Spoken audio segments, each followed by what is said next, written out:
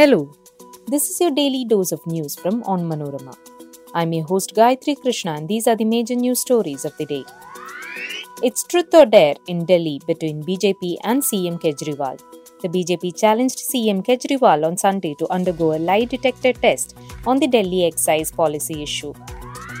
Kerala Governor Khan hinted at referring the ordinance to remove him to the president.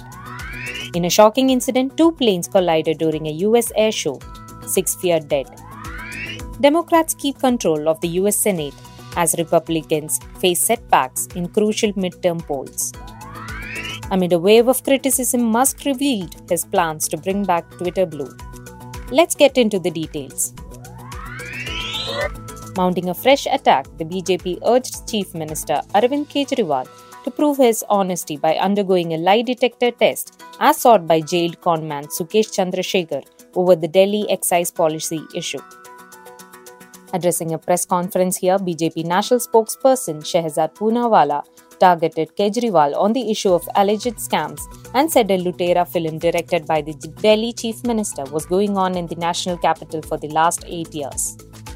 The remarks are following Kejriwal's comment that the BJP should make Chandrasekhar its national president as he was speaking the same language as the party. Kerala Governor Arif Mohammed Khan has hinted at referring the ordinance seeking to remove him as Chancellor of State Universities to the President for a decision.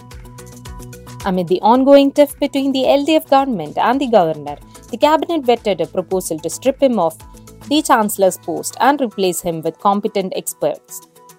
The ordinance in this regard was handed over to the Governor's office at Raj Bhavan on Saturday.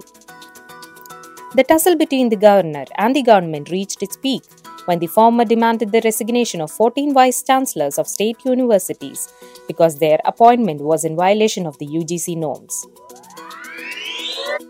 In a tragic incident, a Boeing B-17 bomber used during the Second World War and a Bell P-63 King Cobra light plane collided during a program named Commemorative Air Force Wings over Dallas at the Dallas Executive Airport around 1:30 p.m. on Saturday. The footage of the accident shows the Bell P-63 plane, which went out of control, hitting Boeing B-17. According to the reports, there were 6 people on the 2 planes, and all of them are feared dead. However, there has been no official confirmation of the number of casualties. Meanwhile, the US Federal Aviation Authority and the National Transportation Safety Board have begun the investigations into the incident. Before we move on, here is a quick reminder to check out Onmanorama's other podcasts, Extra Time, Wacky News and News Break. Extra Time discusses everything about football. Wacky News is a collection of the weirdest and strangest news from across the globe. And News Break is a clutter-free explainer. All 3 shows are available on all podcast platforms. Now back to Daily News Dose.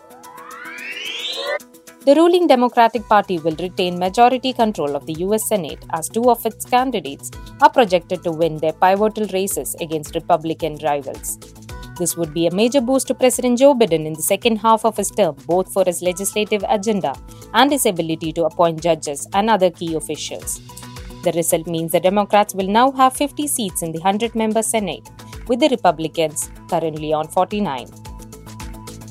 Georgia is still waiting on a Senate result and will hold a runoff election on December 6th, after neither candidate won an outright majority.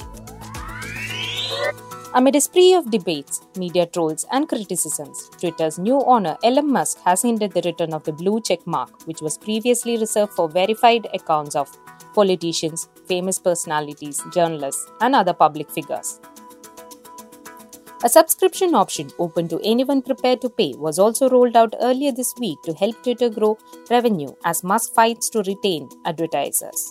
On Thursday, in his first company-wide email, Musk warned that Twitter would not be able to survive the upcoming economic downturn if it failed to boost subscription revenue to offset falling advertising income. That brings us to the end of this episode. Be sure to come back tomorrow. As always, thank you so much for listening to Daily News Dose.